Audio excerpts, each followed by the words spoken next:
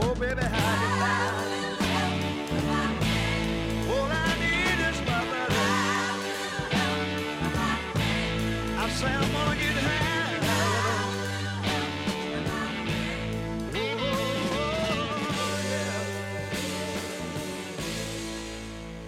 Our annual Thanksgiving show is upon us. Glad that you're with me in this as we bring to you conversations we've had throughout the year with those we are especially thankful for in our community, from science and education, from those who are in entertainment and music, athletics. It's all here for you, and it's all with our wishes that you and your family are having a wonderful Thanksgiving. Tallahassee Talks with Brian Cerny, brought to you by Whidden Glass, Tallahassee's first name in glass for your home or office, and by Merry Maids. Call Merry Maids. Relax, and it's done. In 1945, Jack Whidden started a glass company in Tallahassee. Now over 75 years and 3 generations later, it's still working every day, doing just as Jack wanted, giving his customers real solutions for replacing window glass, providing custom-cut mirrors, and supplying superior bath and shower enclosures. Local building contractors know Whidden Glass takes care of Tallahassee business. They prefer Whidden because of their precision and mastery of eye-catching storefront glass and countertop glass. It's a fact. When you choose Whidden Glass, you're working with real glass people who will take care of you to your complete satisfaction. It's what Jack Whidden wanted, and it's been the Whidden way of doing business for over 75 years. Whidden Glass, Tallahassee's first family in glass since 1945. Call Whidden Glass today or visit them online, 850-222-5781 or whiddenglass.com. So here we are, my friend. Happy Thanksgiving to you and your loved ones as we consider this remarkable American holiday, probably one of the most beloved, well-loved of the American holidays that we celebrate, meaningful to everyone regardless of our age or even circumstances. It's an attitude of gratitude, a spirit that really embodies the whole essence of how this country has come through from very beginnings with pilgrims back there at Plymouth Rock and finding opportunity with local natives. And despite the hardships of that first year, they figured out a way to survive, and they wouldn't have done it without those natives who came to them in a lot of different ways, principally among those contributions, their ability to harvest, to develop crops that would survive and provide food for this fledgling group of pilgrims. Well, it was 1863 then when President Lincoln is faced with a nation that is torn asunder in the midst of this civil war that had already claimed hundreds of thousands of lives. And in that proclamation, he said this: "The year that is drawing toward its close has been filled with the bounties of fruitful fields and healthy skies. And these bounties are so constantly enjoyed that we are prone to forget the source from which they come. And so," he said, "it has seemed to me fit and proper that they should be solemnly, reverently, and gratefully acknowledged as with one heart and one voice by the whole of the American people." So Thanksgiving Day then established the fourth Thursday of November annually. And in fact, he did that in the midst of what was a very tenuous, and in fact, a disheartening state of affairs, whereby the question of the survival of this nation was at hand. And it was not a given by any stretch. Now, historians have argued that the northern armies would have rallied, gotten themselves figured out eventually, but how many more would have been lost, right? We don't know the answer to that, but what we do know is that from that time until our own, we have continued to fight battles of various kinds, domestically and internationally. We are, in fact, now in the midst of conflict, both within our ranks, across various lines, and that being exploited. I mean, it's pretty clear that those who don't want peace, don't want the arguments settled in a manner that is cooperative for the entirety of the country, or at least in the majority of it. You know, they're pushing on that to I think, to further confuse, divide, and discourage. And I think what Thanksgiving means then for me personally is that opportunity to take a little time, take that breath, reflect a bit further on what we can say we have got going in the right direction. What are we thankful for? You know, sometimes I can be thankful for somebody who disagrees with me vehemently on a given topic, because I find the challenge of that opposing point of view healthy. Frankly, intellectually it's healthy, and I also think that it's healthy for us to reconsider, to apply critical thinking to the opinions and the beliefs, the attitudes that we hold. Right. So why do I believe that? And the security of that, the advantage, and the security, the strength of being better aware of my own motivations, I think it makes us more effective. I think I'm able to come to the marketplace of ideas, or I come to the community with that stronger resolve to do something well, something good. And so what we've done today, we've pulled together a few conversations from those we are most thankful for, people like Greg Bobinger, who heads up the Mag Lab over there, Bob Ballard, who is in charge of the Wakulla Environmental Institute there, Sharon Caraway, the head of our local Red Cross chapter. These are people who, in their own way, in these various sectors, have brought to us encouragement and solutions, have challenged us to better understand who we are and what we bring to the world. So we're going to proceed with that, and to do so, I want to take a moment here to remember that our dear friend Scott Pliskin, who appeared on the show many, many times over many years, a local veterinarian who gave his life in the service of the people who would bring to him their pets, and he never met a person or a pet that he didn't love. And all of those who mourned his passing, sadly enough, back earlier in this year, testified to that.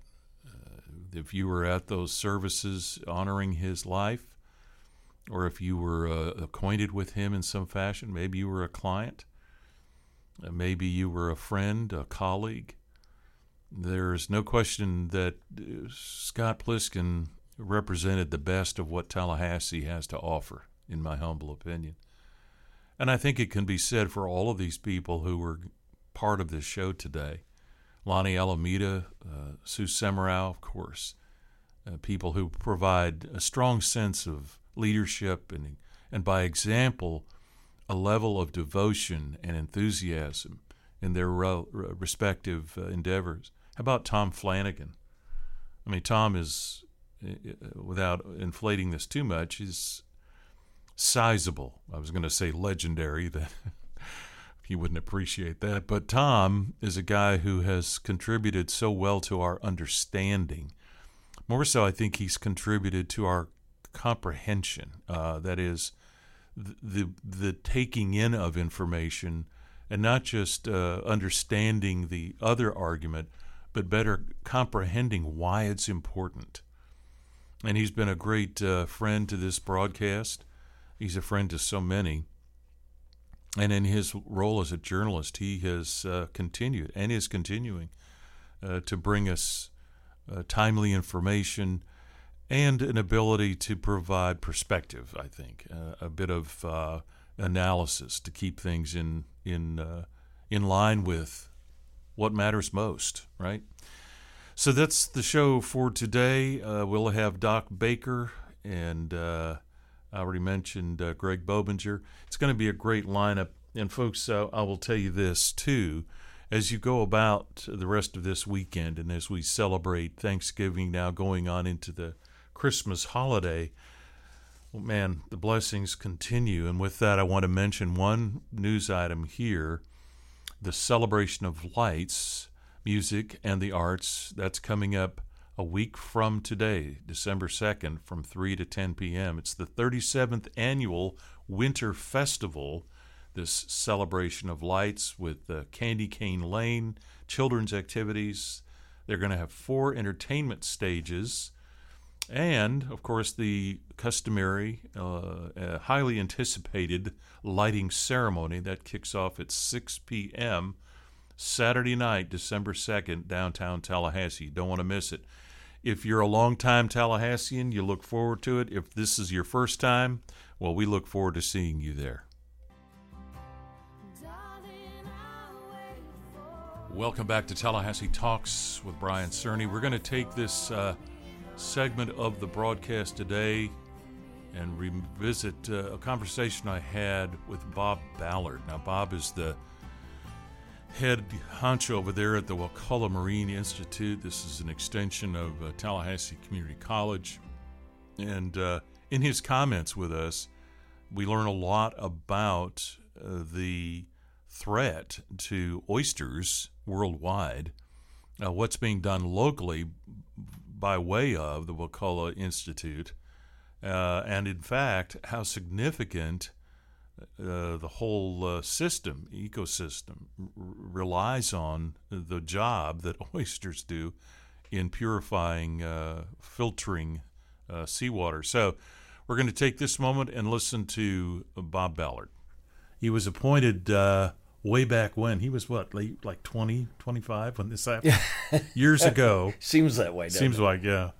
And as you may already know, the Wakulla Institute, Environmental Institute, is an extension of Tallahassee Community College, and it continues to move forward. It has, for its many years thus far, accomplished a great deal, both in direct impact environmentally and our understanding of what we as individuals have at hand. With Bob at the helm as the executive director, this is an organization that continues to make inroads. And we're going to talk at length about 3 of those areas, this business of oyster agriculture, right, Bob? That's correct. And particularly the restoration of oyster beds around the world. Maybe you did not know this. I certainly did not. That oyster beds have been decimated. Something like what, 95% worldwide. Worldwide, 95% of the oyster beds are gone, and if we don't do something about it, they're going to go extinct. That's incredible. That's absolutely incredible. There is a featured documentary that has been released now, Chucha Barber and her team, entitled "Unfiltered." You were a part of helping that come together, or participated. I was actually surprised to get a phone call on that, because I thought that film was going to be dealing with mainly the restoration project in New York, and I think maybe it was. And then she learned how important oysters are down here in Florida, especially Franklin and Wakulla counties. Indeed. And so I think she saw the merit of focusing down here, and I've seen the film about a month ago, and it was wonderful. It is very really insightful and impactful, and we've always talked about, at least the conversations that I have been part of, more often when it comes to oysters, have to do with the economic impact and how the oystermen and such really struggling because of the decline. Right. And yet here we're talking about something that is extremely concerning, that has a lot to do with the natural environment. Maybe explain that to us in terms of the role that oysters play. I mean, they are these mollusks that are basically on cleanup duty all the time. Well, right? That's right. They're a keystone species. and they're very important to the environment. They're like beavers are up north, where beavers create this habitat with new ponds and whatnot that deer and antelope and everything else use to drink from. Fish, swim in there. Other animals catch the fish that are in those ponds and whatnot, and it creates a whole habitat. Well, oysters do the same thing, and just when they spawn, the eggs that they release feed about 300 different species of fish, little tiny creatures, and then those are eaten by bigger creatures, and other fish eat those and whatnot, and the circle of life continues. So, and then that doesn't even count the filtration that they do. Each oyster filters out 50 gallons of water a day. So what happens when you have oysters is it cleans the environment, allows with clean, clear water, allows the light to get in, and seagrasses grow. Without oysters, the water gets too cloudy and full of algae and whatnot, and all of a sudden, seagrasses don't grow. And if you have seagrasses, everything loves seagrasses, right? So it's when you lose oysters, you lose the ecosystem. When you lose oysters, all of a sudden things like red tide start to creep in. And we've seen a lot of that lately. Yes. When only 5% of the oysters in Florida remain, all of a sudden you don't have that cleaning up of the oysters, the water that the oysters do.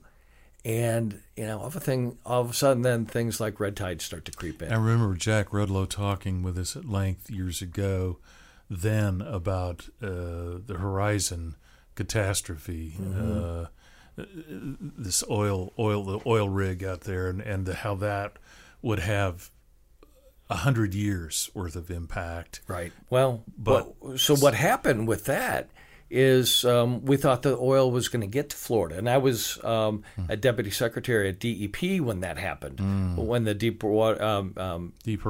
Deepwater Horizon spill happened. Right. And the wild oyster harvesters were told to harvest everything. And because they thought that the oil would kill the oysters and make them no longer viable to eat. Well, what happened is that they took the seed source, and so all of a sudden there were no more oysters to reproduce oysters, and the whole system collapsed through overharvesting. The oysters are gone, and so now what happened is that the bay is closed for oyster harvesting, which gave a wonderful opportunity for Wakulla Environmental Institute to start a program for oyster farming.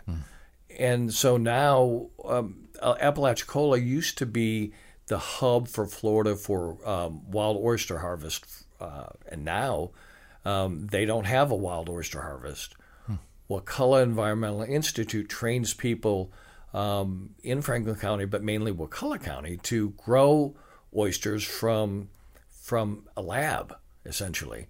And now Wakulla County is the biggest county that produces oysters in the state of Florida, which would have been unheard of 10 years ago. Am I right in saying you had developed a sort of system in the Gulf waters where oysters are growing in a sustained or suspended sort of state in the water? That's right. They're grown in cages. Yeah. And but this process has been done all over the world. It just had never been done in Florida before.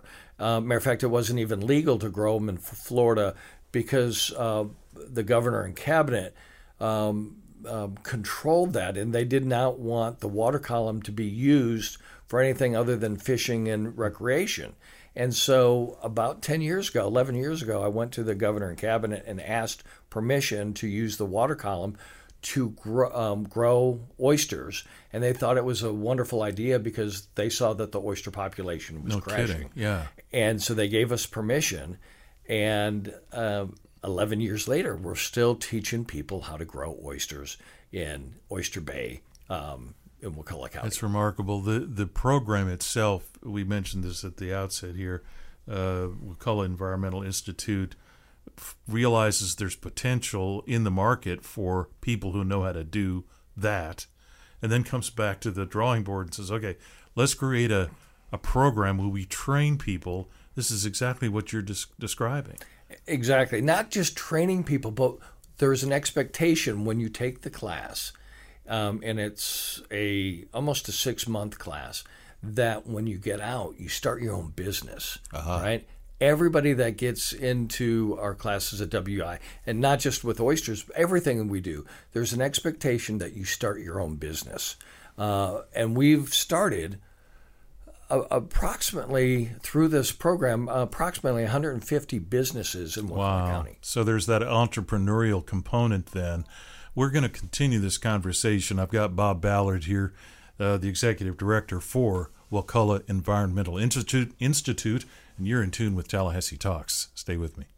Hi, I'm Josh, and this is an ad for Super Signs. We were going to do an ad that was funny or maybe really dramatic, something clever, but that just didn't work. So I'm just going to tell you, Super Signs is great. I mean, they're really great. And it's not just me saying it, lots of people posting and talking to their friends. Here's one. We are so happy with all our signs and banners by Super Signs. Highly recommend. Here's another. These guys are awesome. They run their business with great quality and service. Our lighted sign looks fantastic. I can't rave enough. Super Signs does the really big stuff, like outdoor lighted signs, vehicle wraps, wall murals, and all the banners, the yard signs, and indoor signs too. So for your business or your birthday party, Super Signs is your sign company. So that's it. That's our ad. Super Signs is great. I mean, really, really, really great. You should call them, 422-1883, or go to their website, yoursupersigns.com. How's that for clever? I will try not to sing out of key. Sharon Caraway heads up the Capital Area Red Cross, has done so for many years.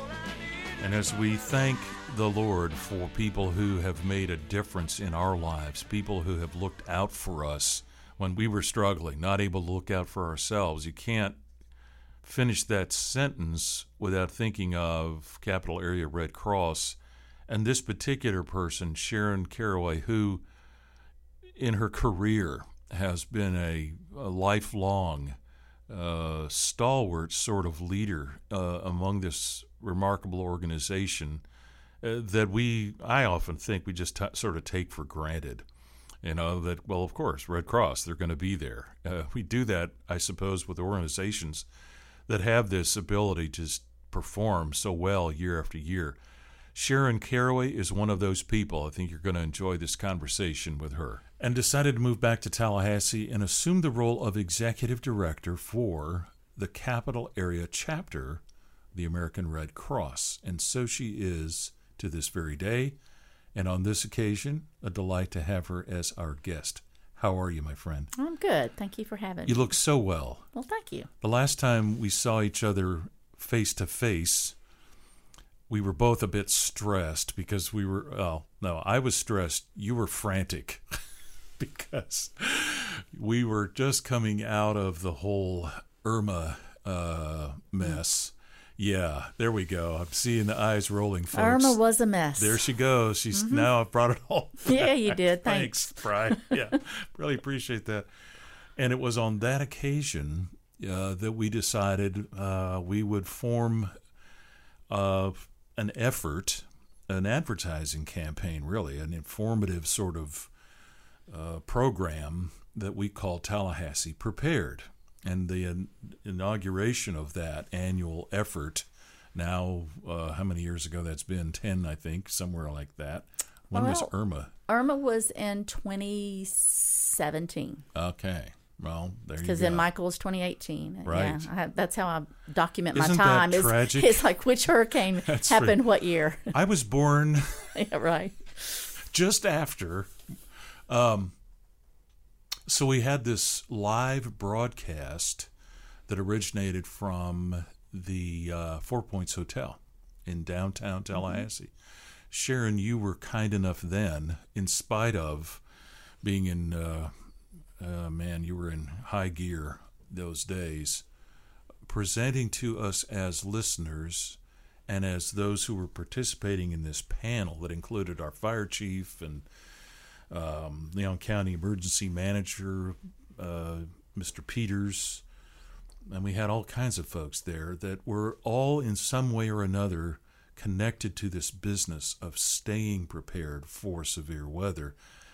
You, more often, it seems to me, as an organization, the Red Cross is recognized, or we perceive you as, coming in after the fact, right? You're there to help us when the storm has already done its dirty work, and here comes the Red Cross to say, oh boy, how are we going to fix this? And then go about that. But it seems to me, too, you guys are a bit ahead of the storm. You're proactive as well in keeping people thinking about preparedness. Is that fair? It's very fair. That's part of our mission, is to make sure that communities are prepared beforehand so that they're more resilient, because the disasters are going to happen. You know, whether it's a hurricane, whether it's a tornado, wildfire, earthquake, you name it. Yes. It's going to happen. And so our job is to get people, individuals and businesses, as prepared as possible. That preparedness then has a lot of legs to it, because the county's done a good job, I think, even from that time going forward, in which this annual bucket Build a campaign- bucket. Yeah, right. It has grown and grown. We Grown. started way back in the day with just a Right. couple of us being partners doing it, and it's really grown. Well- And it's grown outside of our county to other counties. The thing that I like about it is that as a practice, you know, it's if you think about, okay, what do I put in my bucket? You know, bottled water or whatever, and different things that go in there. The significance, however, is the representation of this attitude. So it's not just what's in the bucket, it's what the bucket represents in reminding us that, you know, putting smoke alarms in the attic of your house is a good idea. So our current fire chief, who is approaching retirement this month, Jerome Gaines, he said to me that. He said complacency is our biggest our enemy. all the time. It is. It is. And so when you talk about the bucket and the reminder, I think that's a great kind of a segue into getting people to realize that it's not just about what goes in the bucket. Is my house ready? You know, are the trees around my house? Do they need trimming before hurricane season? And you can't even wait for hurricane season now, because look just what happened this last weekend with the tornadoes. I mean, we have got to be in a steady state of preparedness. It's remarkable to me, and this really came about as a result of that panel discussion that we broadcast that was many years ago. Because, like everybody, I figured, okay, well, hurricane season, you know, and what are the odds? And it's a roll of the dice, but, you know, we'll get through it. And Irma said, yeah, let me show you how this works. Mm-hmm. And then comes Michael. And I remember Nancy Dignon saying, yeah, Michael was a tornado that was like 50 miles wide. And it came up along the part of the Gulf where there is no shelf. It's just this slope. So all of that water had nothing to stop it from coming inland. Wiped out pecan trees that were 150 years old, kind of stuff. I remember meeting this woman who said, yeah, my family has lived here on this land for the last 800 years. I said, how do you know 800 years? Did I say 800? 80 years, sorry. And she said, in those 80 years, we've been peach growers and pecan growers. She said, pecan trees takes them 25 years to begin fruiting, and they're all gone. So when a storm of that magnitude comes along, it redefines what it means to be prepared for the disastrous. But as you point out, we can have a severe thunderstorm on any given day of the week, and apparently at any time of the year.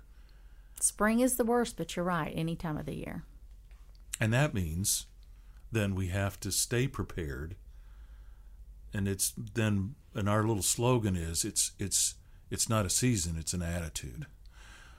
Is that the hardest part, you think, for people in the business of keeping us ready? Is our attention span? I mean, do you feel like you're making progress with all of us? Because we're all just sort of stubborn, I think. We have probably more so since Michael, because Michael was such a game changer for our area here. Right. But you hit the nail on the head when you said it's complacency. People will do it later. Hurricane season doesn't start till June 1st, although they're saying middle of May now. But even then, we know when our big storms hit us. It's usually in August, September, October. But we can't wait around for that. We've got to be prepared for the wildfires, for the tornadoes, for the straight line winds. I mean, part of this last weekend wasn't just tornadic events. It was straight line winds, and those can do as much damage as a tornado. Sustained winds, 30, 40 miles an hour. Watch out, man. Yeah, that can rip some shingles off your house or topple a tree. It can definitely do that. I remember there, which was this 2015? We had this freakish hailstorm that came through and damaged cars and rooftops. Wow. I had to have the roof on our house replaced because of hail damage. Who knew? Folks, this is why we have Sharon here, because this lovely person has decided to commit her life's effort, her work over these many years with our local Capital Area Red Cross, trying to keep us between the lines. It's a big job. It is, but we've got a you're great like our community. Mom. You're like our mom. Yeah, I know you really love that. But in that respect, we're going to get into talking about how you spend your days. Because if you're the mom, we're these rebellious teenagers that just don't seem to listen very well. Stay with me, folks. We've got more with Sharon Council Caraway right after this. Folks, there are 4 ways to shine in life, and Mary Maids has it all going on: experience, reliability, thoroughness, and professionalism. Well, that's why we rely on Mary Maids right here at our studios, because, I do need a little shine from time to time. And my friends at Mary Maids can make it happen with guaranteed satisfaction, screened and trained employees, bonded and insured performance, even a free consultation. Mary Maids can customize cleanings to fit most budgets and fit your busy schedule, with cleanings on a weekly, bi-weekly, monthly, or an on-call basis. Mary Maids will deep clean your home on that first visit, something that you've probably been wanting to do, but you don't have to. Call Mary Maids. Relax, and it's clean. Right here in Tallahassee, call 386-2205 or find them online at marymaids.com. That's 386-2205.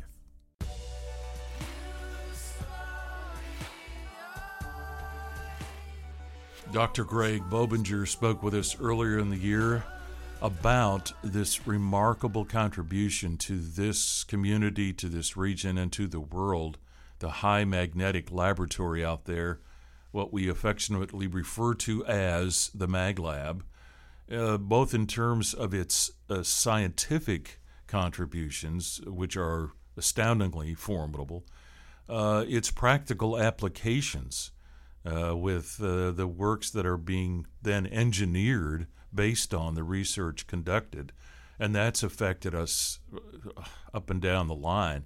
So when we talked with Dr. Bobinger, we really had an opportunity to not only learn better about the Mag Lab and its work and all of the people that make that work, but we were able to kind of get inside of his head and say, why is it that you do this? What is it all about for you personally?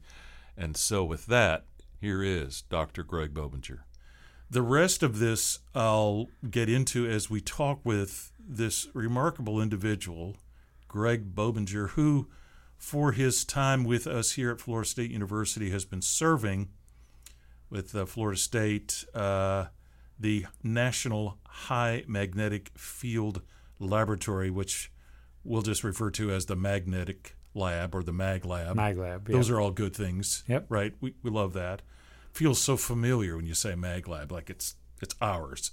Contributed sizably, I think, to our community, to the region, certainly Florida State University, the local economy, in a lot of ways that we probably don't realize. Right. Am I being fair Right. there, you think? Yeah, I think so. Our core mission is to do basic research and to write professional articles for the specialized literature so that they wouldn't really be accessible to members of the general public. But in the process of doing that, we bring high-paying jobs to Tallahassee. Those folks go out to restaurants, buy groceries. Indeed. We've also then had some spin-offs, either other centers at FSU or corporations that have spun off. And we attracted Danfoss Turbocore has said they came to Tallahassee because of the MagLab. And they are directly impactful. And didn't you say earlier a number of students have been hired? They hire quite a few College of Engineering students who've graduated from FSU. We've hired a couple of their employees. I think they've hired a couple of ours. We're building an ecosystem around high magnetic fields. Yes. And the Office of Economic Vitality actually has a campaign that they call the Magnetic Capital of the World. Wow. And we're working to attract future businesses. No pun intended. Right, exactly. Yes. And companies are getting interested, including Philips, which is one of the country's largest manufacturers of MRI machines. So there's a lot of conversation. There's a lot of things bubbling up. It's an exciting time. It does have that extended, if you want to call it a sort of trickle-down effect, and we can think of other institutions in our community. Florida State Athletics comes to mind, which in and of itself is that sort of driving that engine, right, that just keeps pulling people in from other parts of the country, whether they're residents or they're tourists or whatever. And we in the city and county who run the Office of Economic Vitality recognize that Tallahassee is a relatively small city. We're not the Bay Area, right? So we're not going to build a Silicon Valley. We're not Highway 128 in Boston, with how many dozens of major universities all within 10 miles. But we have our own uniqueness. Yes, we do. Here at Tallahassee. And one of the features is not just the world's largest magnet lab for the basic research and the basic understanding at the most profound levels, but also the world's largest manufacturer of oil-free compressors. And the only way you can make a spinning motor or compressor without oil is by levitating that spinning rotor using magnets. And that's why Danfoss is so interested in the MagLab. And what a contribution that has made going forward then in the industrial and commercial applications. Air conditioners come to mind, right? And and computer server farms. Wow. So they need air conditioning. And air conditioning is far more efficient if you can change the speed of the rotation as opposed to just doing an on-off thermostat, like what most of us have at home. Right. So when oil-free compressors get to be less expensive than the on-off, we'll all be able to save on air conditioning, but it's already starting in a big way in the industrial sector where they have profound air conditioning needs, particularly as more and more server farms. It's astounding, Greg, when we think about the impact, we'll say very loosely, scientific investigation has made, certainly in the last 150 years, and it would be fair to say the last 500 years, but let's say modern science in the last couple of centuries, having established some fundamental truisms, some fundamental discoveries. When you and I were little kids, it was all about space exploration, right, and all of the impact that had for us in real terms. I mean, I grew up drinking Tang. I don't know about you. Yes, indeed. These are important things. Yeah, and the basic research for MRIs, for magnetic resonance imaging, was done in the 1910s. Wow. And then continued through the 30s, 40s, and 50s. There's a whole string of Nobel Prizes of fundamental research before it was finally enough knowledge had been gathered that folks could imagine an incredibly creative way to use magnetic fields to get a three-dimensional image inside your body. And what do MRIs image? They image hydrogen. Huh. Well, why do you have so much hydrogen in your body? Your body is mostly water, Yeah. and that's H2O. So every molecule of water is contributing to this magnetic resonance image. Ah. And who would have thought that magnets through MRIs could largely get rid of exploratory surgery? Incredible. You know, I love to give talks about the impact of the Magnet Lab and high magnetic field research. And in some ways, the most enjoyable audience are the mid-school and high school students, because I get to explain what exploratory surgery is. That's amazing. Because when I'm talking to the National Academy of Science members, as I did a few months ago, Yeah. they already know what that it's is. like, come on, Greg, But move if on. they used to cut you open and explore. It sounds positively barbaric. It does, by all means. When you talk about school-aged kids, right? Yes. How old were you when your interest in science began to sparkle? So I was one of those kids who was book smart. I was not one of those future physicists who would, charge up a capacitor and attach it to the doorknob and shock mom or dad. I didn't know how to make anything in the real world work. I was all book smart, and I was going in every direction. So I actually did not decide to go into physics until after my second year as an undergraduate. Interesting. And I was an electrical engineering major at the time, and I was discovering that I was more interested in where the equations that we were using came from than in how to use them to make a device that worked, whatever we were designing. I think I noticed that you have training in philosophy as well. As well, yes. So that tells me not just how things work, but how did we get to the point where we thought this is how that works? And so if you're an electrical engineering major and you're realizing that's not clicking, one of the things that you might want to do, which is what I did, is you also then take on philosophy. And my approach, the courses I selected as an undergrad, were largely history of human thought. So you're exactly right. It was how does humanity use this brain through the centuries as it becomes more and more sophisticated, and on starting with the early Greeks and then on through the Arabic scholars, yes, in the early Middle Ages, and then the Age of Enlightenment, and then modern scientific era. But while I was doing all of that, I slowly learned, because as you mentioned, my father was a minister and my mom school teacher, so they didn't really know where the equations in electrical engineering come from. And I eventually learned that they come from physics, and that's when I started physics at the start of my junior year as an undergrad.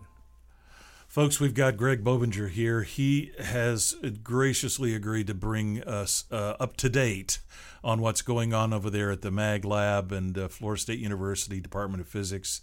Professor he is, and a good friend of this town. You stay with me. I've got more Tallahassee Talks with Brian Cerny. October 3rd, 1863.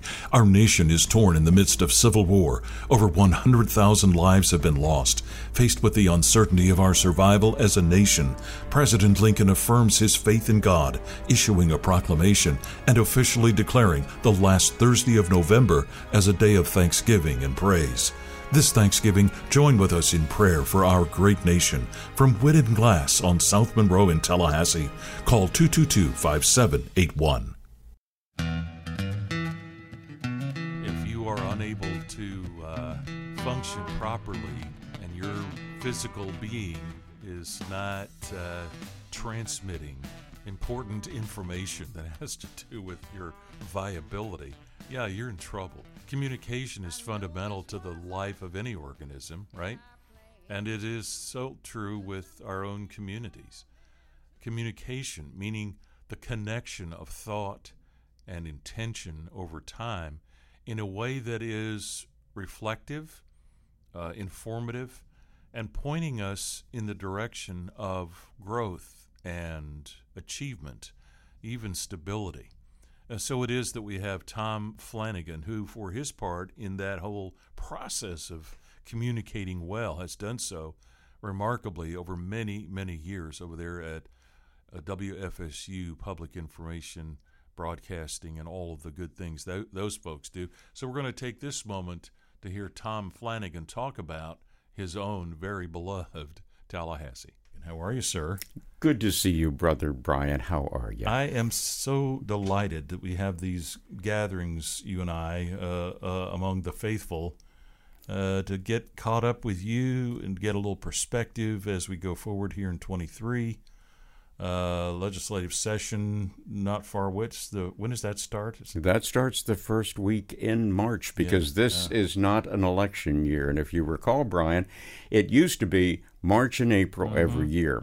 And it was only within the past, I'm trying to think, 13 years, I think, the legislature decided in its infinite wisdom that they may require some additional time to prepare for upcoming elections, because the issues had become so complex and the power players needed more time to compromise, to work out possible points of agreement in these things. Actually, they needed 2 more months to raise money, so they moved in election year why your cycles. tongue was stuck over there in your cheek. Yeah. Right. But they moved on the even years, which are election years, to a January-February scenario for legislature. Gotcha. So for us, that means that traffic will still be fairly manageable through the month of February. If you were to say, and I'm asking you to say, those issues that are on the forefront for this year's legislative session, what would those be? You've got most of the majors, I think, Brian, already teed up. Most recently, we heard earlier this week the leadership of the House come out in full agreement with a so-called constitutional, or as some people would call it, permitless carry bill for firearm possession in the state of Florida, which would obviate the need to go to the Department of Agriculture and Consumer Services and get a concealed carry permit. You just you have a gun, you can carry it with you. So that's been done. Going back to our early days in Tallahassee, where gunfights in the streets were very common, I suppose. Yes, if you talk to someone named Beth Civita, who gives these wonderful tours of the downtown in her little golf carts, she can show you exactly where either the sword duels or the pistol fights were in downtown Tallahassee back in the day. It certainly made for a lot of great entertainment in the days before the internet and binge watching of Netflix. They had a horse track too, didn't they, in the center of town? You sure did. Yeah. Had that. Okay, so we're talking about concealed weapons.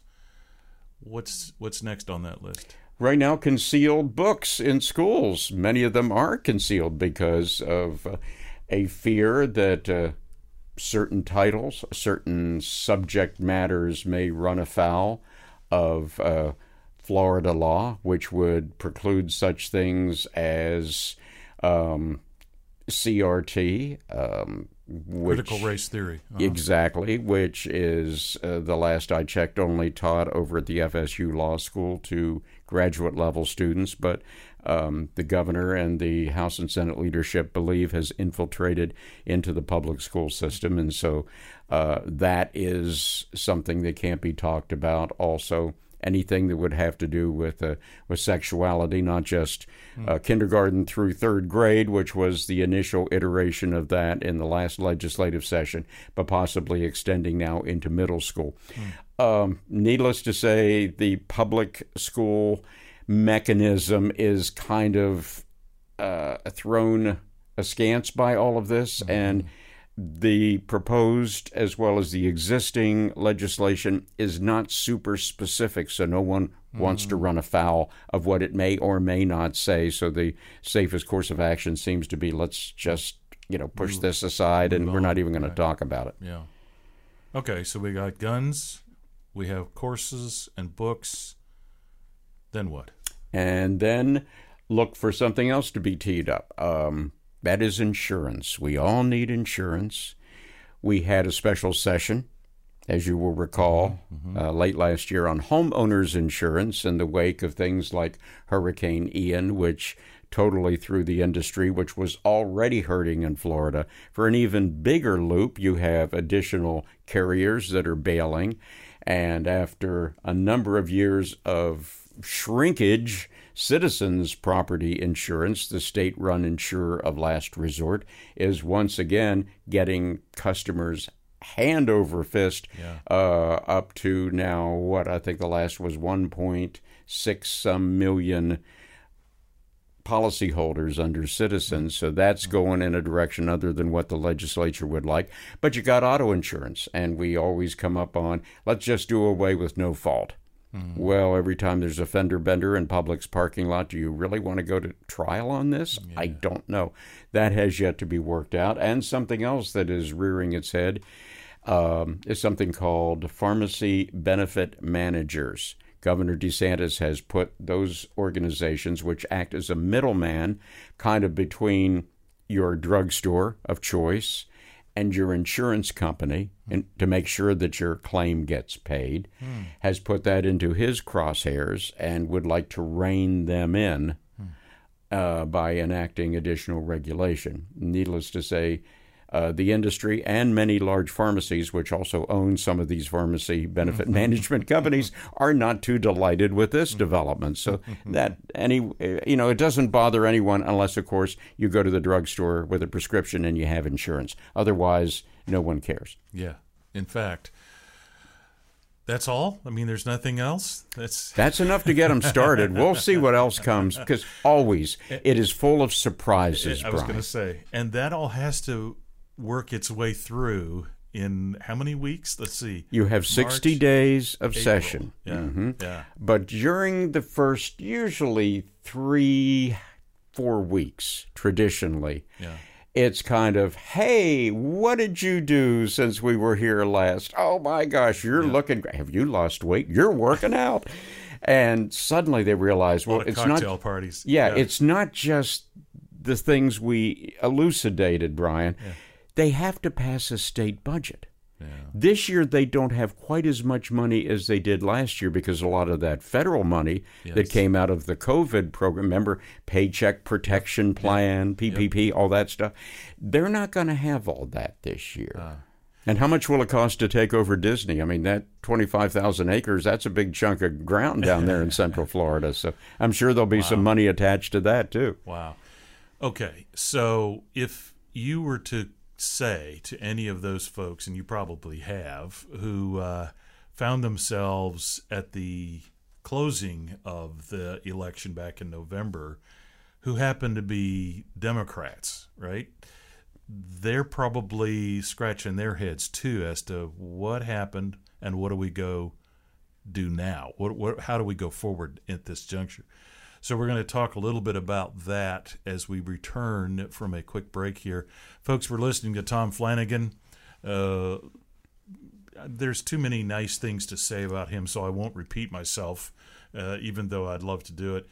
And Tom, I have to tell you, for a lot of us who fancy ourselves able to sit on this side of the microphone, you have been that person that we often go to for marks. We look at whether or not it was worthy based on what we see you doing or hear you doing. And so I think you've been a contributor in a lot of ways, and among those of us who purport to be professionals in this business, we have a lot to be thankful for.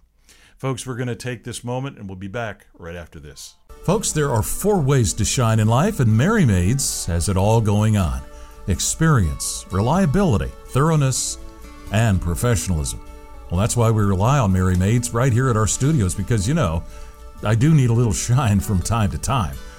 And my friends at Merry Maids can make it happen with guaranteed satisfaction, screened and trained employees, bonded and insured performance, even a free consultation. Merry Maids can customize cleanings to fit most budgets and fit your busy schedule with cleanings on a weekly, bi-weekly, monthly, or an on-call basis. Merry Maids will deep clean your home on that first visit, something that you've probably been wanting to do, but you don't have to. Call Merry Maids. Relax, and it's clean. Right here in Tallahassee. Call 386-2205 or find them online at merrymaids.com. That's 386-2205. Well, of course, it's difficult to talk about Tallahassee without considering the role of collegiate athletics. If we aren't anything other than a state capital, and happen to be halfway between Jacksonville and Pensacola, it is this other contribution to the world that historically is represented in Florida A&M, Tallahassee Community College, and of course Florida State University. And those athletic programs that bring us out there on this world stage, and among them FSU softball and the remarkable coach that all of her players and fellow staff members refer to as Coacha Lonnie Alameda have made it a practice to, pardon the use of the word practice. You'll watch Lonnie's eyes. She kind of winces when you say practice, because you've just come back from the beach, which itself sounds so lovely, but you guys take what would otherwise be a really lovely beach trip and turn it into the sand pits of hell. Anyway, welcome to the show, Lonnie. Thank you for Glad having me. to have you here. Always yes. good to be here. Yes. I get so caught up in the fact that you and I get to, it's just that we get to talk here and have fun and talk about cool stuff. Yeah. Yes. Having nothing to do with softball, of course. Yeah. We're Sports. Just coffee. Life. Yeah. Life. Yeah. There are other things. Yeah. Which brings me to say, with all of that went through your mind following the final play, the final game with Oklahoma last season, how do you prepare yourself? How do you prepare your players, your staff, in advance of that? Because on one end, of course, one side of that is, hey, we can win this thing. We can take this all the way. Yeah. Then there's that sort of, but just in case. Yeah. Do you go through that with players? Yeah, what does that sound like? So I think every season is its own story, and every player has a contributing factor to the season itself. And so when you get done with the season, you've got to step away from it a little bit to let it filter in, because you can have an emotional response to it at the time. And usually, if you're the number 2 team in the country, the emotional response is like outstanding. Like, you got tears because, a lot of the players didn't achieve what they wanted to. But when you step back and you're like, you're the number 2 team in the country, you just played for national championship. That's pretty incredible, Yes. So that's the emotional side there. And then, you go through the summer, and we always jump out right away to recruiting. And so when you get out to recruiting, your fellow colleagues start to give you perspective from what they saw. And then you start to hear what, esteemed coaches see on TV in your program. And then you're like, oh, wow, because you're in it, but you're seeing what people see. And then you start to hear, you get to talk to your players and debrief it. Wow. So to me, it's a good 2-month debrief. And then you come back in end of August, and you're like, all right, now we're refreshed. I got a good perspective. This is our new family right now, our new family/team that we have to figure out how to get to the end goal, So I used the phrase the telescope a little earlier, and that's kind of what it is, right? Like I have this huge telescope, and I know what the end goal looks like, but I got to work back to that right now. So for us in 2022, losing to Mississippi State. When we came back, we had a lot of returners, and we watched that game. That was our very first practice, was watching that game and really talking about the emotions of it. And we had a lot of experienced returners with a lot of pitching in the circle experiencing. What can we do better now, today, so we can be where we want to go, and the lessons that we learned. So I think the same thing this year. We did the same thing. We were in the championship game, but we've graduated a lot of innings in the circle. We've graduated a lot of first base action. We graduated a lot of shortstop. So the reality is right now, we need to build up our freshmen and build up experience before we could really project, because they have no idea what they're getting into, you know? So before we can project what the season is, like, this is how we do things now. So I think we're a little seek, discovery, learn mode right now. Who are we? How do we handle each other? How do you play softball? Yeah. To then come back in January and be like, all right, we're getting ready to go on this little marathon. Right. There's no sprints anymore. Right. We are marathoning for 2.5 months. So let's get you through what I know you're capable of, because I just spent 2 months with you here in the fall. So I think every season is a different story. And as a coaching staff, if you can listen to the story of it and then figure out what the next chapter is going to be, you know? So, yeah. So I think we do a pretty good job of that. We're in it. So when you say most people, when you say the word beach, go to like Mai Tais and pina coladas and sunshine and sunsets, and, you know, and our kids went to some military boot camp training. We still saw the moon rise, the sunset, and the sunrise, just in a little different effect. But all for the mind. Digging foxholes and then filling them up again. Yeah. Like, so, Coach, what are we doing here? Well, all the returners know. They know it's coming. Yes. And they know that it gives you the foundation of consistent communication and clarity on our communication. Yeah. So it's never oh man, I mean, is it tough? Yeah. You know, it can be a little bit of a challenge. But now we're raising the team to a standard. So now a freshman right now is coming in now after we did this, like, oh, I get it. Like, I have a voice. It is important for me to speak. I do need to follow directions. Details matter, you know. So it gives us a common language. And the people doing this training themselves are military grade folks that, I mean, this would rival somewhere around SEAL team kind of stuff. Navy right? SEALs, Marines, you know, so sergeants. it's the real deal. They've been in war. Just to sit around the room and talk about these things they experience, you know. I mean, we're talking about softball at a high level. They're talking about life or death. So, like, when we talk about you want to trust your left and right for a double play versus trust your left and right for me not to get killed, like, completely different perspective. It does tend to redefine but that. Still really, really cool to be around someone that can share what true trust looks like. What it looks you like. know, so, So. And personalities with players that, and again, you've said this, you've got a mix of old and new. And there's got to be that period of time when these players are getting to know and then trust one another. Personalities get in the way of that? Yeah, I think human nature probably here in this office too, right? Like anytime. Well, no, we all love each other. Right? We never argue about never anything. Argue, Carl just fell out of his chair. I'm sorry. I think we really dive deep into, you know, the DISC assessment stuff, you know, and I think when you look at it, I've grown over time. I'm an I, like I'm a very natural style, pretty influencer. I like to, you know, be Miss Sunshine when I can. I like to do those things. I turn into a little bit more of a direct person in my role, and I know that over time I've grown. Our freshmen will grow sophomore, junior, senior year. A lot of those kids that graduated last year, you got new kids coming into roles of leadership. They're going to do a little personality shift when they get in the field because they know the responsibilities.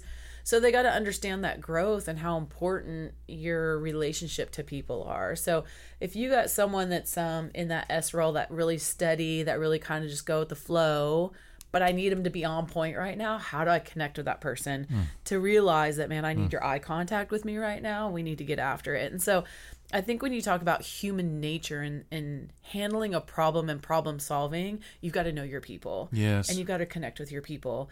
Because if I just come off my way and expect you to be my way and you're not, we're going to have a little bit of uncohesion on the field. I remember Kat talking about that. She said, you know, I'm a starting pitcher. I should be in this position. And you're like, yes, you are. Yeah. And now you're going to learn some new skills. Yeah. And to be able to move somebody who, by nature, right, and for training, is this high performance. I mean, it's like a thoroughbred racehorse here, but you have to help that person find another gear, I guess, or another way of approaching it. Is that how? Is that fair? Yeah, I think if you were to hang out with Kat, she likes to go to coffee shops. She loves to read books. She could read a book for 2 days straight. Like, she doesn't need to see people. Yeah. When she's on the softball field, she is commanding people. Yeah. So she's able to understand, like, man, when I'm off the field, I can do what I do. When I'm on the field, this is what I need to do. And then to continue to remind her of that when we're on the field, so that becomes a natural style on the field, now can let her play a pretty high level of softball. Yeah. And so and she certainly did. So yeah. Didn't they just retire her jersey? She's for like the Little League World Series. Yeah. What a cool thing. Yeah. She's like she's playing in Japan. Hall She's in of Chile Fame. right now, playing for Team USA. When she came in as a freshman and she wrote down all these things that she wanted to do, and we started, ticking the box at pulling it back, and how do we get there and how do we do it? Of course, as a coach, I go to mom mode sometimes too, and you're crying like a baby at the end of her career because you're like, how cool is that? Because now you're going to Japan. Man, I got to let her go on. Yeah, super cool. So, well, we're going to keep going on this conversation, folks. We're in tune here with Tallahassee Talks, and you're listening to Lonnie Alameda, who we love. We'll be right back. October 3rd, 1863. Our nation is torn in the midst of civil war. Over 100,000 lives have been lost. Faced with the uncertainty of our survival as a nation, President Lincoln affirms his faith in God, issuing a proclamation and officially declaring the last Thursday of November as a day of thanksgiving and praise. This Thanksgiving, join with us in prayer for our great nation. From Whitten Glass on South Monroe in Tallahassee, call 222-5781. If you're a listener to Tallahassee Talks, if you've been a listener for some time, you know that we have a heart for local music, musicians. That's why Moose Magnificat Radio was created. So it is with Doc Baker, who joined us earlier in the year to talk about this amazing group of talented musicians, Tallahassee Nights Live. They are formidable in their own way, but it's happened because you have at the helm a guy like Doc Baker.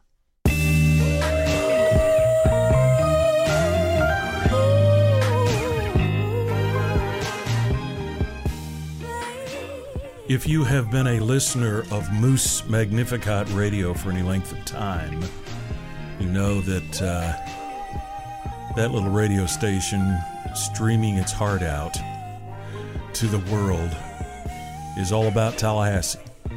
It's all about the sound of Tallahassee. And it, in fact, seeks to lift us up all to a realization that we're a whole lot more than we give ourselves credit for in most cases. And certainly when it comes to the music that is Tallahassee's sound, you cannot have that conversation without talking about Tallahassee Nights Live. You will hear TNL's music all over Moose. And the man who had this brainchild 15 years ago, 15 plus, back in 2007, did their first show at the Leon County Civic Center then. Darius Doc Baker, talented, determined, good-hearted, looking more to help other artists, musicians, performers, dancers do their thing. And my goodness, have they done their thing. Once again, here in 2023, take a look at their website, TallahasseeNightsLive.com. Look at the upcoming concert schedule, and they're just getting started. Well, here's the good news, friend. We have the opportunity to see these fine folks in performance at the Moon Sunday night for a very special show that they've entitled the Wakanda Edition. I'm not going to even try to steal their thunder. I want you to go look at Tallahassee Nights Live website and figure out what this whole thing is all about, and be sure to go and get your tickets. They're still available online even as we speak, or just show up at the door, man. I'm sure that you can get tickets if they're not sold out. So, I mean, be careful now. Well, we're fortunate that we have one of the stars in that TNL galaxy. She is here as our guest today. So let's welcome Cammie Hayes. How are you, Cammie? I am great. Thank you for having me. Wow. Folks, I have such a horrible job here that I have to, just somehow struggle through talking with wonderful people like this woman. Goodness. Cammie, you just make it too easy. Oh, my goodness. What a special person you are. Thank you. So we're going to dig in a little bit here. We've got some music from Cammie. So, I mean, just so you know, I'm not lying to you. In fact, we're going to play a full 6 minutes of a performance that she did live not long ago. So I'm telling you, this is your opportunity to go do something else. If you're looking to have a bad day, you're in the wrong place. If you want to have a great day, you stay right where you are, because Cammie and me, we're going to make it work, aren't we? Oh yeah. We're doing this, girl. For sure. Yes, we are. Let me jump into some of the particulars with you, because you're a person who, I mean, from my humble estimation, you can go anywhere you want with the kind of talent that you bring. But you're here. I'm here. How long have you been part of TNL? I have been part of TNL. TNL has been in existence for over 15 years, right. And I have been along the ride for about 12 of those 15. So pretty much, we'll say from the early beginnings. From the beginning of this organization. Yes. So you've been performing in the group all that time, and in that capacity, you've seen the high points, the low points, sure. Like any organization. Absolutely. And yet, you guys are just killing it. You're doing all this music. Let's talk about where you got started musically. Were you a performing person when you were like, as a kid? Were you doing music, or were you one of those that everyone went, that's really, really kind of interesting because I wasn't.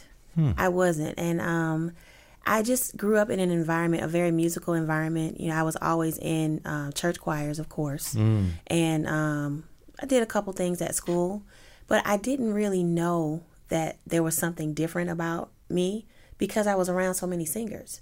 So at church, everybody could sing. It was That's right. It was a given. Yeah. I didn't really realize that there was anything unusual or special, until I probably got into high school.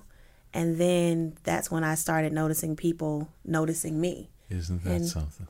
I always loved to sing.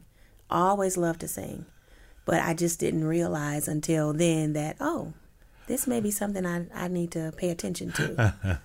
So we had to pluck you out of your comfy, cushy little had to be world. Right. And you ended up among us publicans and sinners where we could go, whoa. And you're like, what? Right. Exactly. Well, yeah, go ahead. No, I was just going to say you summed it up. That's pretty much how I was. Like, what? I thought everybody sang. I just, Well, good news and bad news. A lot of people think does. they can sing, and then you show up and they're like, okay, that job over there at Sears is looking real good about now. It's like my friend Gary Anton. He was a guitarist in his early days, and he was on the show not long ago, and I said, so you still play guitar? He said, no. He said, once I got involved with Bradfordville Blues Club, I decided, who am I kidding? Heavy hitters over there. Kind of. And so you're one of those heavy hitters that I think brings us, I guess, a level of appreciation for, among other things, the appreciation for the kind of talent that really is descriptive at the same time that it is informative. It tells us this is how this is supposed to work. I mean, before the world had, name whomever, in the world of music over the last, 60, 70, 80 years, I mean, everybody from Elvis to Luciano, you're a person who, it seems to me, comes in and begins to define the category more clearly. In short terms, that's referred to as iconic. Wow. And so when you have that iconic sound, now I've listened to a lot of your performances, so I don't say this lightly, but I want to say, folks, you you just really have to taste the good wine here. And when you do, you're going to go, okay, I'm putting away that bottle of Ripple because they ain't getting it for me. So as a kid, you were singing a lot, and then came high school, and you joined up with Tallahassee Nights Live, you said, let's say around 2010, 11, 12, somewhere in there. Around there. Were you on stage immediately? Was it that kind of thing? You just walked in and everybody just dropped the mic and said, let her go? Or how did that work? I knew Doc before he, and the funny thing is he doesn't even remember, but I remember meeting him because he was an up-and-coming producer, and I was an up-and-coming artist. And so our paths crossed, and, you know, my manager, air quotes, right? Yeah. I was in a group at the time, and he was looking for producers for songs for us. Neat. And that's how I ran into Doc and met him. So we kind of knew of each other, but eventually I heard about Tallahassee Nights Live. It wasn't called that at the time, but I heard about it, and I wanted to do it. I had reached a point in my life where I wanted to perform. And so because of our history and us kind of having met before, I didn't have to go through an audition process per se. However, it was kind of a tried by the fire type situation because I was just thrown out there. But it was a good, you know, you have to throw the baby bird out of the nest. And you started flapping your wings, girl. Yes. And we are the beneficiaries of that. So, my friends, we've got Cammie Hayes with us. She is one of those principals that you just have to spend the time listening to at length. We're going to do that when we come back from this quick break. You're in tune with Tallahassee Talks with Brian Cerny. October 3rd, 1863, our nation is torn in the midst of civil war. Over 100,000 lives have been lost. Faced with the uncertainty of our survival as a nation, President Lincoln affirms his faith in God, issuing a proclamation and officially declaring the last Thursday of November as a day of thanksgiving and praise. This Thanksgiving, join with us in prayer for our great nation. From Whitted Glass on South Monroe in Tallahassee, call 222-5781. We have done our best to bring to you in today's broadcast our reflection on those people in our community who have contributed so well to so many. Of course, this is not an exhaustive list. We've left a lot of people off that list that certainly could be recognized and deserve to be recognized. But we wanted to give you a chance to hear from a lot of the different folks that we get to talk to throughout the year and have now for 12 years we've been on the air.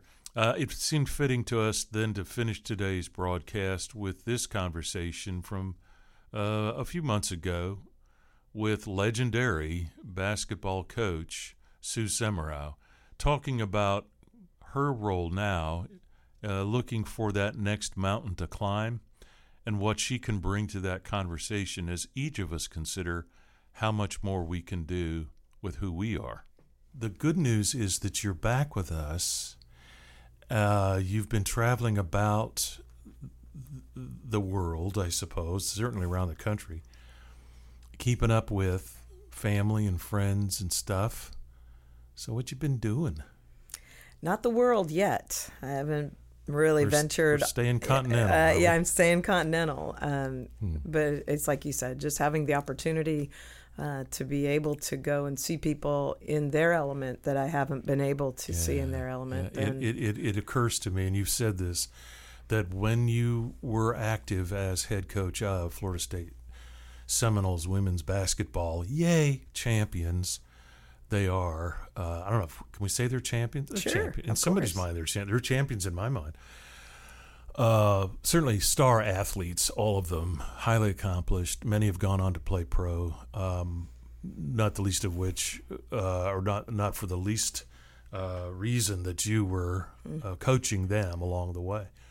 Because it speaks to this business of you investing in people, which translates into this world that you were in, and it was an opportunity, but it was also, would it be fair to say, a kind of confinement, because that enterprise is so demanding you don't really get to take off anytime you want. Yeah, is that fair? Yeah, and I think about all the opportunities that I had to see different parts of the world, to meet people I never would have met, but at the same time, it's an inhuman job. It really is. It's you just go from one thing to the next, to the next, to the next, which creates a lot of opportunities, but also leaves a lot of void. I mean, in some respects, we'll call it a corporate environment in the small C status. I mean, in other words, you find yourselves as coaches, staff members, team members, you're all on this same ship going together, and wherever that ship is going, you're all going. It's not your choice to be able to, well, it makes you could jump off, but that's not going to help. Right. And so you have to just kind of move. But now you find yourself liberated, we'll say, from that. And if somebody in Kansas sends you a text and say, "Hey, can you be here tomorrow?" You're already on the plane. You're gone. Yeah. It's so that's got to feel pretty cool. It really does. It's much more. You talk about being on a ship, and it's much more like being on a sailboat. Just the wind comes this way and the wind goes that way, and it's really nice for have that opportunity after pouring into a schedule for so many years and. But I'm grateful. I'm grateful to the people of Tallahassee. I'm grateful that they now embrace me as just a part of the community, and I'm grateful for Florida State and the time that they allowed me to serve as their head coach. Well, it happens, too, that with that personal devotion comes achievement. And, the last time we talked, you were referring to this book that you had written, or have read, that has to do with climbing the next mountain and such. So how's the mountain? Second Mountain by David Brooks. Yeah. How's that going? Are you in pursuit? Well, yeah. The interesting thing is, and he shared a lot of times in order to get to that second mountain, you got to go down and you got to go into some type of valley. Yeah. It doesn't have to be a really deep valley by any stretch. But you can't climb again generally unless you go to the other side of the mountain, or you're climbing the same mountain. Yeah. So that little... And that's a process, right? That's a huge process. And I've run into so many people that have said, wait, you really do enjoy? You really don't think you're going to coach again? And I'm just like, no, I really do enjoy it. And it took a time to get the rhythm straight. Yeah. I ran into a very well-renowned house builder here in town. Everybody seeks him out, and I saw him, and he said, "I'm turning 72, and I don't know how I could retire. I can't figure that out." And I said, "That's why you do it when you're young." Interesting. So yeah. I talked to John Worley about 3 or 4 weeks ago. Same story. Home builder. Now looking at, and he's been prolific, having the same issues. Yeah. And he's wanting to tell his story in some fashion. He wants to be able to leave some kind of testimony. Is that part of what you're experiencing, that somehow you don't want to just leave all that behind? You want to be able to try to share your story with people, or no? I really want to keep walking a new story. Just see it. I don't. Not looking back, looking forward. Yeah, and I do think that always will stay with me. I think what I've realized is that my gifts are transferable, and so I can use them in a different Other way. ways. Yeah, and it's nice to know that, and it's nice to be able to try that and have a new challenge and a new experience. And yet, at the same time, while that new experience comes, or experiences come, you find yourself well connected with so many people that are very much a part of your life. So it's not as though you have to jettison all of that.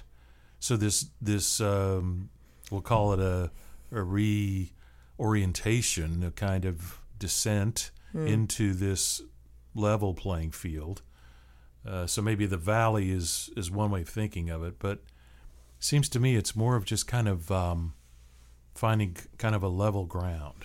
Yeah, and I think your world gets a little bit smaller, which is a nice thing because you can pay more attention to a smaller faction of things and of people and situations and put more time into it. So I think it really becomes quality rather than quantity. I think of the people that, including your mother particularly, especially, where in the challenges that she has faced in the last several years, health-wise, you were clear about that. You said, guys, I got to be gone for a while. Yeah. And that was at the point at which you were really at a sort of peak. It wasn't like, okay, I'm done with this. Right. But you made that decision. That had to be pretty tough, I guess, in some respects. It was your mom, so no. Right. I mean, it was easy, but it was an easy choice, but it was a tough time. And but I do think that it was a clear signal to me that this part of my life was coming to an end. You know, the fast-paced, 24/7, always available, always wanting to achieve more and to do more and to accomplish more for the university, for the community, for these young women. Yeah, I was thinking about it today. I was telling you just how sometimes I still find myself overscheduling, and I didn't like that. I felt like I had to send a text message while I was walking to my car, or something like that. And it reminds me I'm really fortunate now to be able to be doing what I'm doing. So there you have it, my friend, our annual Thanksgiving broadcast. And as we celebrate Thanksgiving weekend with you, God bless you and your family, all of your loved ones, and look forward to having you with us again next Saturday. We are the production of Spatterwork Media and Entertainment, coming to you from the studios of Moose Magnificat here in Tallahassee. Carl Cerny is our executive producer. I will be looking for you again next week. So come on, Tallahassee. Come talk to me. Hi, I'm Josh, and this is an ad for Super Signs. We were going to do an ad that was funny or maybe really dramatic, something clever, but that just didn't work. So I'm just going to tell you, Super Signs is great. I mean, they're really great. And it's not just me saying it, lots of people posting and talking to their friends. Here's one. We are so happy with all our signs and banners by Super Signs. Highly recommend. Here's another. These guys are awesome. They run their business with great quality and service. Our lighted sign looks fantastic. I can't rave enough. Super Signs does the really big stuff, like outdoor lighted signs, vehicle wraps, wall murals, and all the banners, the yard signs, and indoor signs too. So for your business or your birthday party, Super Signs is your sign company. So that's it. That's our ad. Super Signs is great. I mean, really, really, really great. You should call them, 422-1883, or go to their website, yoursupersigns.com. How's that for clever?